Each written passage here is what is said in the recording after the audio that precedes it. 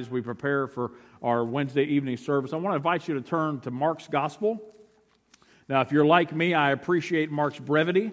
16 short but powerful chapters that Mark gives us in this Gospel to help us understand, often attributed in our synoptic Gospels as the first or the original Gospel, that the other two's borrowed from, depending on how you position yourself in that theology. Many believe Mark wrote his gospel first, and then Matthew and Luke added to that and give us more detail that we see in the gospel message. But I want to share with you, picking up in chapter 14, verses 1 through 11, the title of our message tonight, I call it The Coup for the Kingdom. And let me describe that, what I mean. If you've ever been around long enough to watch the news or to see world events transpire, there's often in what we would consider to be third world countries a coup d'etat, an overtaking or an overthrowing of the government where one faction puts themselves in power by getting rid of the dictator or the president or the government or the military leader, and they overthrow that person so they can rise to power and they take power. When we go to the Old Testament, we see our book of Kings, and we see over and over the sons that have become the king, and then they're killed by someone else, and then a new king takes the throne, then they're killed by somebody else, and a new king takes the throne, and over and over and over. Well, how does that relate to you and I? I would argue that there's a coup d'etat every single day in the life of a Christian where there is something that is competing for our attention to take our eyes off Jesus, to dethrone him from being the Lord of our life, the Lord of Lords and the King of Kings. And all that we do, there are things trying every day to overtake our own faith as we follow Christ faithfully as his servants. And I want to share with you tonight what we see in Mark's gospel on the very night of this evening, which would have been Tuesday, Wednesday, depending on what scholarship you follow on this issue, where Jesus was indeed a coup d'etat to overthrow him as being the Messiah, but they were not faithful despite their earthly attempts. So let's turn our attention for a moment to the gospel, chapter 14, the Gospel of Mark, and we'll read verses 1 through 11. Follow along in your translation if you like, and I'm reading from the ESV. So picking up in verse 1 of chapter 14. And it was now 2 days before the Passover and the feast of unleavened bread, and the chief priests and the scribes were seeking how to arrest him by stealth and kill him. For they said, not during the feast, lest there be an uproar from the people. And while he was at Bethany in the house of Simon the leper, as he was reclining at table, a woman came with an alabaster flask of ointment of pure nard, very costly, and she broke the flask and poured it over his head. And there were some who said to themselves indignantly, why was this ointment wasted like that? For this ointment could have been sold for more than 300 denarii and given to the poor. And they scolded her. But Jesus said, leave her alone. Why do you trouble her? She has done a beautiful thing to me. For you always have the poor with you. And whenever you want, you can do good for them. But you will not always have me. She has done what she could. She has anointed my body beforehand for burial. And truly I say to you, wherever the gospel is proclaimed in the whole world, what she has done will be told in memory of her. I invite you to pray with me over God's word. So Father, we thank you for the privilege of being reminded of this faithful woman who poured out the alabaster flask at great cost to her. As you shared with us, she's done what she could to honor you, to anoint your body before burial. And Father, I pray now that you would help us to understand how to recognize what is going on in our life as we seek to serve you and as we fight off this spiritual warfare of things that are trying to help overthrow you from being the King of Kings and Lord of Lords. And Father, we pray that you help us to be faithful in all things as we remember this week and the great sacrifice, the great love, the great faithfulness, and the great return that we have hope in of you coming for your church. Father, I pray upon your return we will indeed be found faithful. Bless you. In Jesus' name, amen. Well, we thank you, and I want to share with you tonight as we get started a few things that we're going to see in our message outline. I've kind of given you an outline of what we're going to discuss this evening as we examine the coup against the king, that what goes on with the religious leaders, and then the king amongst the commoners. You ever seen one of those kingdom movies and the king was really good about making friends with the common people, and all the other people on the king's staff would snub their noses in the air every time the king would get off his horse and walk amongst the common people? and his nobles would be indignant, raising their noses in disgust of what the king was doing. But the king loved his people. Thirdly, we're going to see about the anointing of what this lady does for Jesus. And then lastly, we're going to look at this great betrayal of what goes on in the life of Christ on this very day as he came to seek and save that which is lost. So I want to invite you as we go back to our sermon for just a moment. We're going to look and examine the very beginning passages of this message. And I want to share with you, first off, what we see here in this coup to overthrow the king. It's interesting in verses 1 through 2. Look with me again in your Bible. It says, "It was now 2 days before the Passover and the feast of unleavened bread, and the chief priests and the scribes were seeking how to arrest him by stealth and kill him. For they said, not during the feast, lest there be an uproar from the people." Isn't it amazing the amount of things that go on in secret? When you think of all the evil in the world and the things that go on in our own lives, I've often told people that I've had the privilege of leading and my own children, nothing good happens after midnight. Be home. Nothing great is going to take place in the hours of darkness. Why? Because as we see in this own text, that evil often lurks in the secret, in the darkness of what's going on. Where does the coup occur? Often it occurs where secrets are being exposed. And the text tells us here that they were afraid to even do anything before the Passover because so many had welcomed Christ into Jerusalem, singing Hosanna in the highest, which means save us, O Lord, laying down the palm fronds and the branches as Jesus rode into Jerusalem on the foal of a donkey, rides into the town being hailed as the Messiah, and those religious leaders would see him coming in and began to plot in secret how to overthrow the King of Kings and Lord of Lords. Now we may wonder why would they do such a thing? Because Jesus didn't conform to their style of religion. You ever met anybody like that you don't conform to what they think you ought to be, so they immediately discredit you and try to smear you or slander you or something else? Well, we see Jesus experience that very thing from those who were supposed to have been the very chosen people of God, who were looking forward to a Messiah, but when he showed up, he wasn't what they wanted. So instead, they discredited him. What do we see in these verses? I want to share with you a few things that we seek. Number one, 3 truths to help us expose unrighteousness. If you've ever had a 35 millimeter camera, you remember the good old days of winding the film back. And if you're like me, every now and then you've wound it and wound it and wound it and wound it and thought everything was good, and then you open the back of it and all of a sudden, poof, it all pops out like a spring, and all of a sudden all the exposures in the film that you took are now ruined because they were exposed too much to the sunlight. Isn't it funny how that's what happens when sin is exposed for what it is? All of a sudden, the sunlight, the heat and the rays of the sun begin to purify that through its own exposure. Isn't it interesting that the Word of God, when we begin to expound upon it and examine it and confront the things of this world with Scripture, the very same thing happens spiritually. We begin to expose sin for what it is, and it no longer has any value for those trying to use it for unrighteousness. It's interesting here that the scribes were indeed lurking amongst the religious, those scribes, those religious leaders, those who were seeking to kill Christ. Notice first off that they were from within the religious sect. I've often heard it said that no one will hurt you worse in life than the church. Now, if you think about that, it's a deep statement. But unfortunately, I have found as a pastor that to be a very true statement. Because the church of all people should know better. And I think Jesus, as he's walking amongst Jerusalem, as he's there in Bethany in this Last Supper, before he gets there, he knows what is going on. He already knows what's going to happen. And he knew that his chosen people would rebel against him, crucify him in just a few days.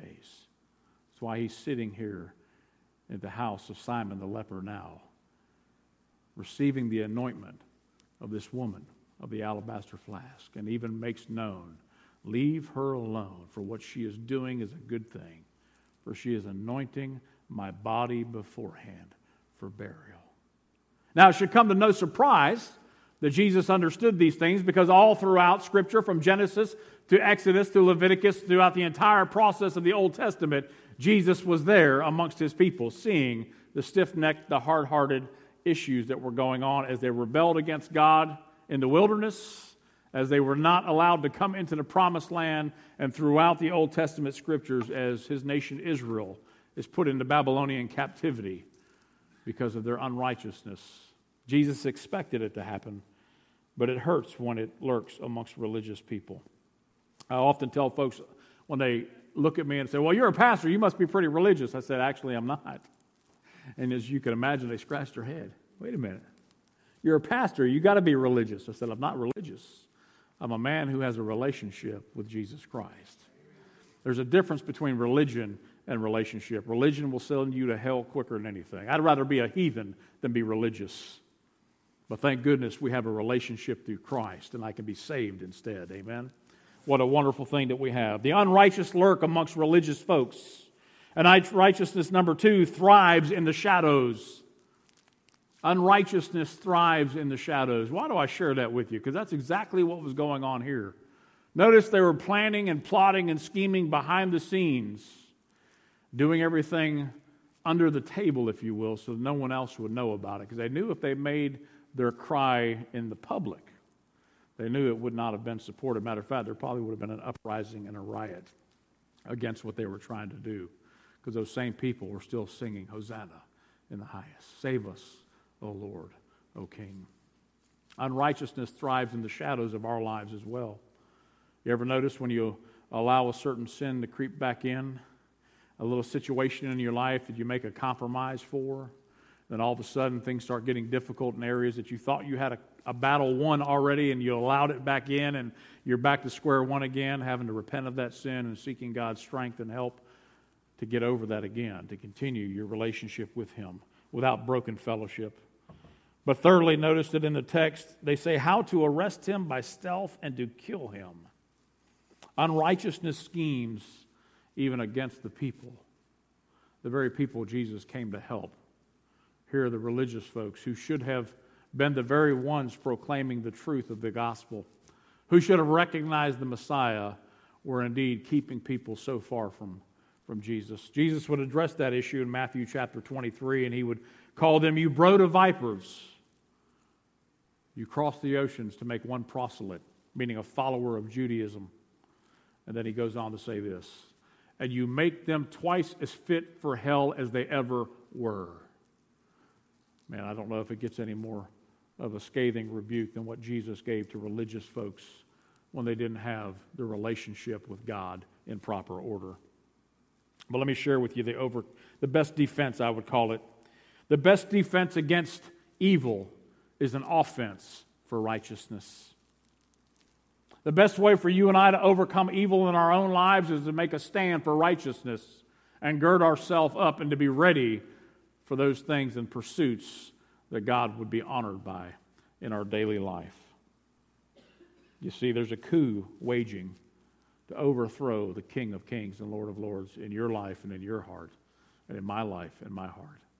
And if we don't understand that, we can quickly find ourselves on the wrong side of a coup d'etat where something else has become the king of our life. I'm reminded of Solomon, who the Bible tells us that he was not only the wisest man that had lived during that time, but the Bible describes King Solomon as the wisest man who would ever live. And when you get to the end of his writings in the wisdom literatures, you will find that Solomon had turned away from Yahweh Elohim, the Lord God Almighty, and began to follow the other gods. It was a coup d'etat for Solomon's heart that took over, and the last years of his life were anything but glorifying to God. Boy, let that not be said of ours. May we stand faithful with an offense for righteousness. Secondly, I want to share with you, not only the coup d'etat, but what this king is that is amongst the people. What would cause them to worship him? And I offer that the text gives us three perspectives of some different people that are in front of the king and that are there with him. I want to look at verses 3 through 5 again with me. And while he was there at Bethany, now Bethany is near the Mount of Olives, and he's in the house of Simon the leper. Now stop there for a minute. Put your finger on the word leper. Don't worry, you won't catch leprosy by doing that. But notice Simon the leper. There was a reason they called him the leper. Anybody know why? Because he either had leprosy and had been healed by it, or he was known to have been a leper, and once a leper, always a leper in this culture. Unclean, Unclean, they were required to holler out and stay away from others as people passed them on the streets. But Simon the leper, go figure, of all people. Simon the leper, who would have been ceremonial unclean, unfit to go to the temple and worship because of leprosy. And look where he's at. And while he was at Bethany in the house of Simon the leper, as he was reclining at table, and a woman came with an alabaster flask of ointment of pure nard, very costly, and she broke the flask and poured it over his head.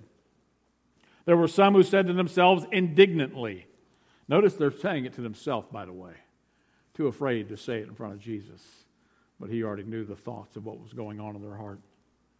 Why was the ointment wasted like that? For this ointment could have been sold for more than 300 denarii and given to the poor, and they scolded her. You see, 300 denarii would have been the equivalent of 300 days' worth of wages. One denarius would have been enough money to sustain a person for a day in that culture and in that time. Here they had 300 denarii that it would have been worth enough to get a person through an entire year for the most part of what they need to survive. And here they're ridiculing this woman for what she did. Why was the ointment wasted? See, they still didn't have the perspective of what was taking place, and Jesus will go on and clarify that. But let me share with you three perspectives of the people that are in the presence of the king. Number one, this leper, who would have been a social outcast. Notice Jesus is reclining at table with him. Now, that table during that time frame wouldn't have been the tables that are in most of our homes. It would have been a low coffee type table. They'd have been reclining on the floor, if you will, laying on their elbows. I love the pictures of the Lord's Supper from our Roman Catholic churches and other denominations. They got everybody seated at a nice table with white tablecloths. Everybody's got their fancy robes on, and they all have their places, and the great feast is fixed before them, and Jesus in the center of the picture with the shining halo. Everybody seen that picture? That's probably not what the First Supper was not like. When the Lord took the Passover meal with his disciples, they would have been reclining in that upper room, very modest, meager furnishings, laying against one another, very casual, legs touching one another, disciples kicking each other, saying, "Quit touching me with your feet. Your feet are dirty. Even though Jesus washed them, you're still dirty." Right? You can imagine the banter that was going on as they're dipping their hands in the communion dish, taking food and the meal from the Passover and sharing it and passing it around the table. No forks, no utensils, not too many things for them to eat with proper like we would do. They were just fellowshipping with one another. And then Jesus took the bread and the wine, and I'm sorry, Corey, I won't preach your message for tomorrow, but they were having this dinner. And here Jesus is in the Simon the leper's house. Now, in his home would have been considered unclean as well. Everybody in the home would have been considered unclean. Everyone around him would have been absolutely despised by religious people. But here's what Simon the leper did. Notice first that Simon the leper opened his home to Jesus. He says, "Jesus, you can come in here. Because Jesus, I may not be welcomed amongst religious people, but you're welcomed in my home." He offered himself and everything that he had. He offered his provisions for Jesus to share. I don't necessarily agree that the problem with our society today is that we've taken Jesus out of the school, or that we've taken Jesus out of the courtroom, or that we've taken Jesus out of the Supreme Court, or that we've taken Jesus out of our government. I think the number one problem is that we have taken Jesus out of our home. And when Jesus returns in the homes of his brothers and sisters, the homes of those who call him Lord, and when Jesus becomes the focal point in the home, I believe firmly that Jesus will spread and become the focal point again in our culture, in our society, in our school boards, in our government. When we're raising up and growing young children to sit and sing praises and worship like we heard some of these little ones today singing the praises to our Lord and Savior. You see, Simon the leper opened his home and said, "Jesus, you're welcome to come here." Jesus went and reclined with him. Simon offered all that he had to give to Jesus. Imagine Simon entertaining the King of Kings, the Messiah, in his home, one who would have been unclean and unworthy. What a beautiful picture of the king as he's sitting amongst the commoners. But secondly, we see another person amongst the scene. We see this woman that comes upon the scene, and not only a woman, but a woman who brings a gift and all that she had, the best of what she had. This woman would have been considered also an outcast in society, not a man. Matter of fact, in a legal court of law during this time frame in this culture, her witness and her testimony would be invaluable. It would not have been any good whatsoever. Isn't it amazing that the Gospels account for us that the first people to notice that the tomb was empty on resurrection morning was the witness and testimony of a woman? Why is that so significant? Because the testimony of a woman would not hold up in a court of law during this time frame. Why would they share that if it wasn't true? Because you can't hide truth. When it's true, it sticks, doesn't it? You see, this woman she was a welcomed interruption. Notice she didn't just keep her place like good women at that time would have in the back in the kitchen. No, she comes and recognizes Jesus for who he is, and begins to worship him, so much so. Now, we don't know, but we can speculate how long she had saved up for that alabaster flask of pure nard, what its real purpose would have been, why she would have had this anyway, why it would have been there and prepared. And we don't know the answers to all of those things, but we do know this, that Jesus himself, the Messiah, says, what she has done is a good thing, and she comes to prepare my body for burial beforehand. We know that she shares that as a preparation, a prophetic witness of what's going to take place in just a few short days as Jesus is indeed nailed to a cruel Roman cross, crucified, dead, and buried for the sins of the world. And this woman had a glimpse of what she would do for Jesus as she poured that oil over his head. What a beautiful thing. It was a welcome sacrifice by Christ, so much so that in verse 9 of this same text, Jesus says, and truly I say to you, wherever the gospel is proclaimed in the whole world, what she has done will be told in memory of her. And here we stand some 2,000 years plus later, and we're still talking about that woman and the alabaster flask. You know, I believe one day we will see her in heaven. There will be a special place, and we'll get to see her, and we'll get to see Simon the leper, and we'll get to have a relationship and think, man, isn't this awesome? We were still talking about you 2,000 years later. You rock, girl. She can be like, I know. I was a little embarrassed when Jesus said that back then, but I kind of come to like it. Thank y'all. What a blessing that Jesus gave to her to remind us of just how great a sacrifice that she did. Notice the text tells us, after they were indignant to what she was doing, where Jesus tells her that she did all she could. But notice thirdly, though, the disciples, those who were followers of Jesus. Sometimes we miss the big picture of what God is doing. Even in our attempts to be faithful, we get caught up in the details and the minutiae of little things, don't we? We get caught up in the work of the church, or we get caught up in the programmatic aspects of the church, or we get caught up in the legal issues of how we're supposed to do this or that, and we start focusing on these things, and before you know it, Jesus is just a sideshow to the other things we call our church life. Here, this reclining at table with Simon the leper and this woman, the other disciples were missing the big picture, not recognizing what he had been telling them in John's gospel from chapter 13 forward to chapter 19 about his departure from them. And here Mark's letting us know again how often we don't see the big picture. They were also indignant, the scripture says. Why was the ointment wasted? Man, could you imagine someone saying that Jesus wasted his life on the cross of Calvary for you and I? Boy, isn't it worse when a church member says, what a waste that person is, that their life's not valuable. But yet Jesus died for that sinner as well. It's interesting how in our timeline of faith, we can get so far from our pre-salvation days that we forget how wretched and miserable our own sin was before a holy and righteous God, before we accepted Christ and received forgiveness. And folks, that's the same forgiveness that God is still wanting to extend today for those that are in our society, like Simon the leper, like Betty the prostitute, like Bill the bum, like Doug the drug addict, like Alvin the alcoholic, killed 3 people in a family in a car because he was driving drunk. You know, God still wants to extend forgiveness and salvation to those people as well. And you know how he does it? He uses his church to proclaim his truth. For faith comes by hearing, and hearing by the word of God. What a beautiful thing we can be as we help share the gospel to others. Misguided priorities often derail us.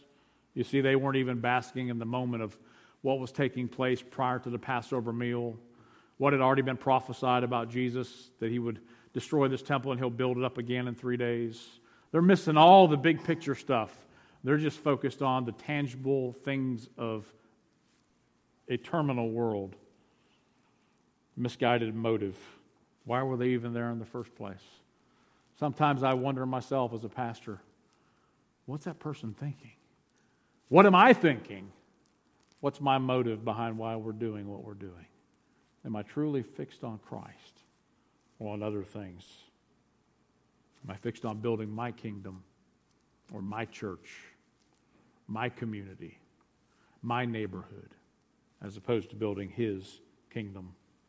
Isn't it beautiful that we have a king that walked amongst the commoner, that wasn't too good to come down to the very lowest of lows, that left heaven's throne and took on bodily form to experience pain and hurt and hunger and thirst, to know what you and I experience, and to share in that and give his life as a ransom for many.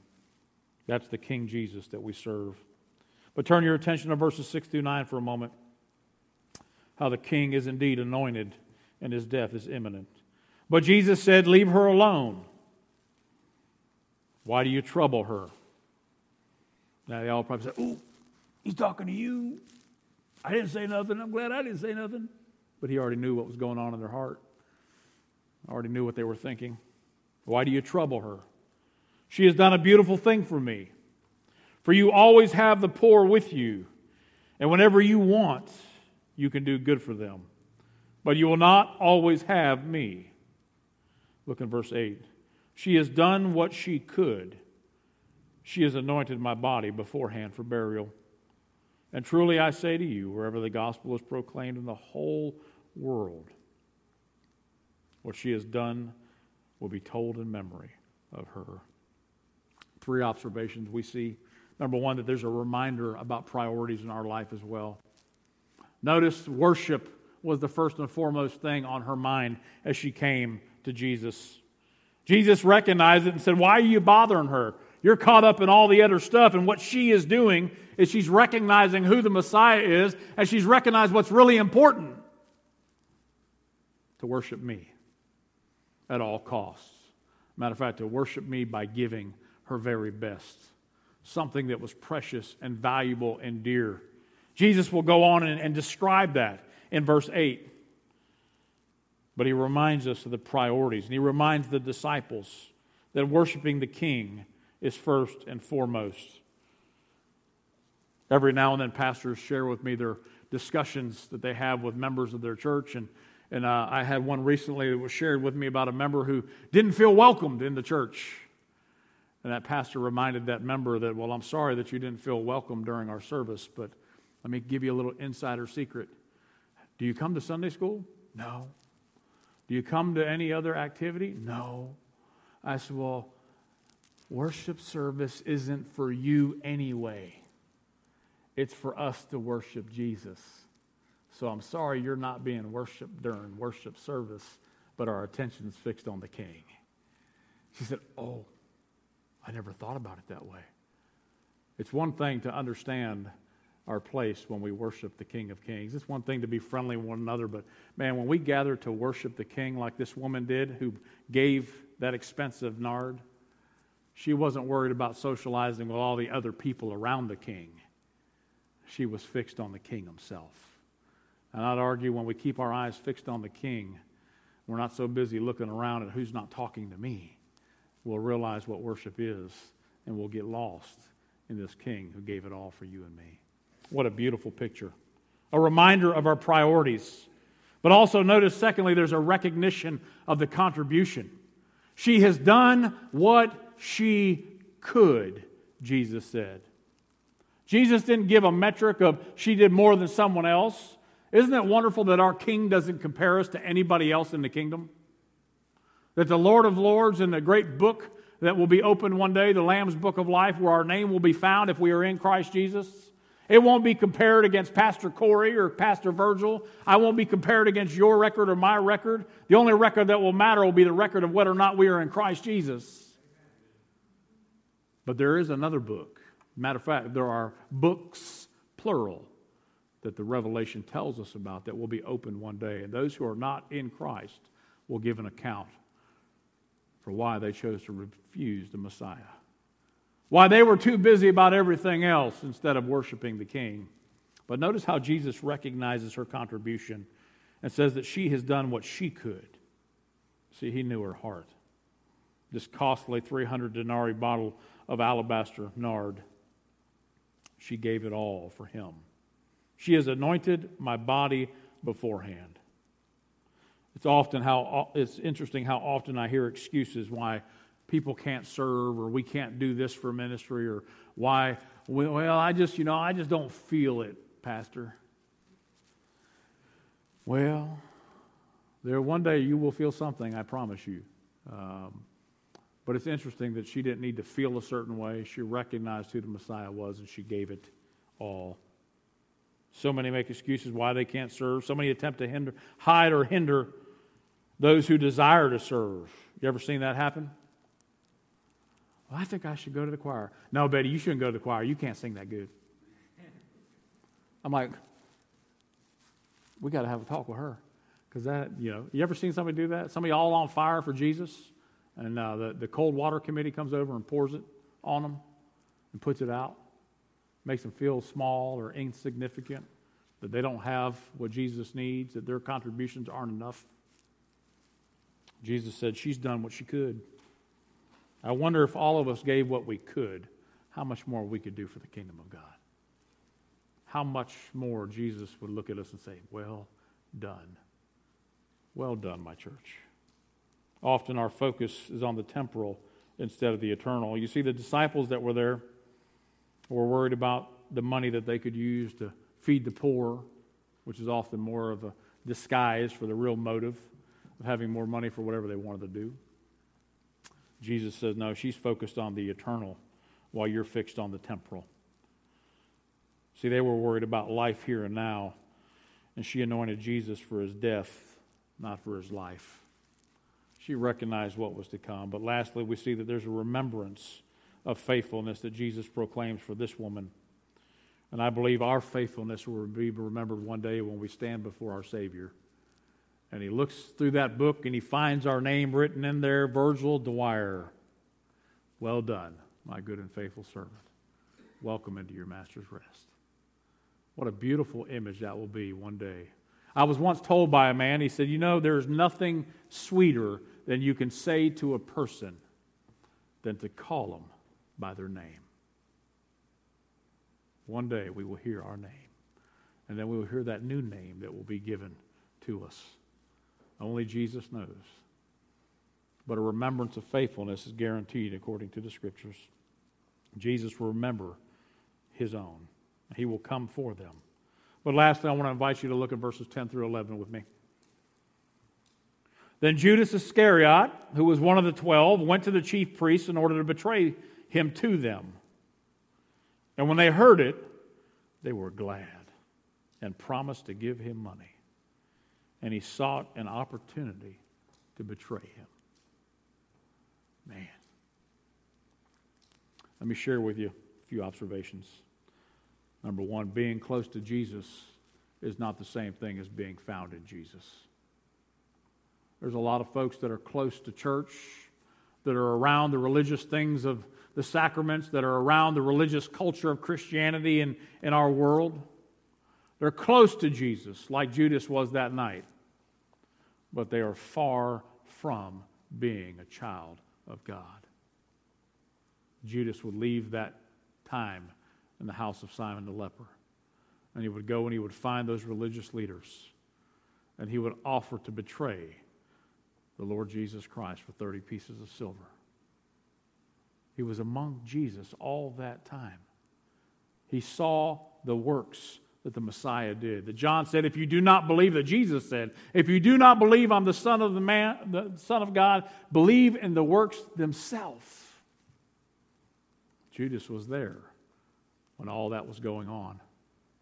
Judas, by all intents and purposes, would have been considered a disciple of Jesus, a Christian, a follower of Christ, by just the sheer proximity of being around the things of what we would call the church. You know anybody like that? All around the things of the church, but they still have yet to truly encounter the Lord God Almighty. No fruit going on outside the church, but yet in the secret things of darkness, they're plotting against God. Being close to Jesus is not the same as being found in Jesus. Being close to Jesus is not the same as having your name written in the Lamb's Book of Life. Notice in verse 11, though, the second thing I want to bring to your attention. There will always be someone there to discourage you from doing what you need to do to honor the Lord your God. Verse 11, and when they heard it, they were glad, and they promised to give him money, and they sought an opportunity to betray him. There are no shortages in the Christian walk of people that will discourage you and try to tempt you with other things and distract you and try indeed to form a coup d'etat to overthrow the King of Kings in your life. It happened to Judas, and he fell for it. There will always be someone to encourage your failure. You ever notice that? You may have encountered that in life. There's more people that will encourage your failure. They tell you, oh, you can't do that. Oh, Bob, he walked the aisle, gave his life to Jesus. Yeah, he'll be right back in the gutter next weekend. Watch, it'll happen.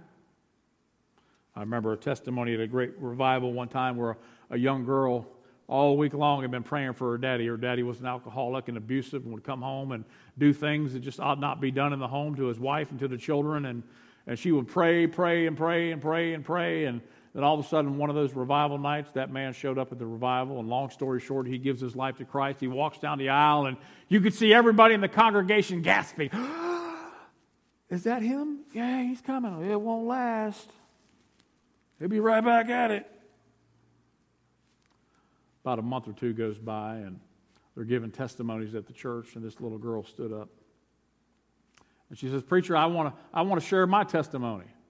And we're thinking, the congregation is wondering, what in the world, what could she have to share? She says, I don't know how God does it, but I know one thing. When my daddy got saved, he's not the same man he used to be. Because my daddy is home with my mama, and he's loving us. He's not drinking anymore. He's not beating me anymore. My mommy and my daddy aren't fighting anymore. Pastor Jesus saved my daddy. What a tremendous testimony from a young girl. That didn't say, oh, this won't last. No, she put her hope and faith that what Jesus does doesn't get undone. What a beautiful thing. Charles Spurgeon and D.L. Moody were walking down the street during a great campfire revival in England. And after a revival night, the next evening they were walking down one of the alleyways, and again Spurgeon looks over and Moody looks over, and Moody sees one of the young men that had walked down the aisle the night before and gave his life to Christ and cried in sobs and tears and all that good stuff. And Moody pokes Spurgeon in his belly and says, looky there, Spurgeon, there's one of your converts right there. And Spurgeon, with his wisdom, says, you know what, Moody, you must be right. He must be one of my converts. Because if he was a convert of Jesus, he still wouldn't be in that gutter. See, sometimes we can follow men, but when we follow Christ, he indeed makes us fishers of men. He indeed cleans the catch and transforms our lives into something we could never make it on our own. Don't follow a preacher. Follow the gospel. Follow Jesus. Lastly, I'll share with you the good news. God's sovereignty over all reigns supreme. God's sovereignty that night of understanding what she was doing for him, and God's sovereignty of knowing the Passover meal that he would celebrate a short time later, and the death that he would bear on the cross of Calvary on Good Friday as he would stretch out his arms on Golgotha, on Calvary, and he would give his life for you and I. Tetelestai, it is finished. My God, why have you forsaken me? He would give up his life to seek and save that which is lost. What a beautiful reminder. All sin is an inside job. Betrayal is an inside job. What Judas did to Jesus came from the inside.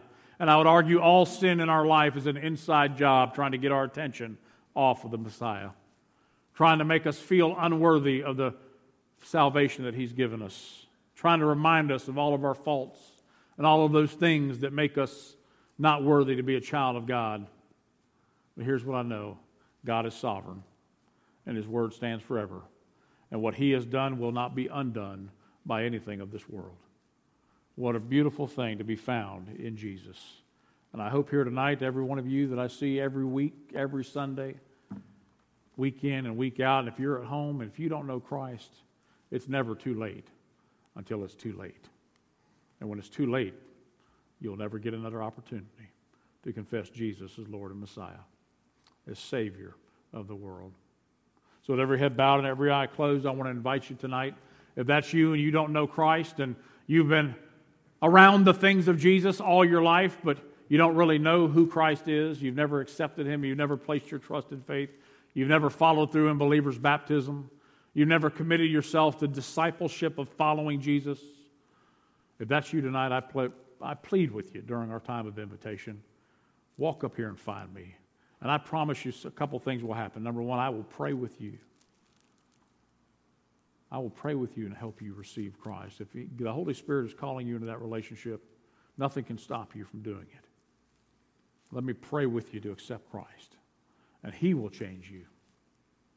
The other thing that I know will happen is that this church will wrap its arms around you, and we will disciple you, and we will teach you, we will love you, we will comfort you, we will counsel you, we'll even correct you with love in Jesus' name to help you be all that Christ has called you to be for him and for his glory.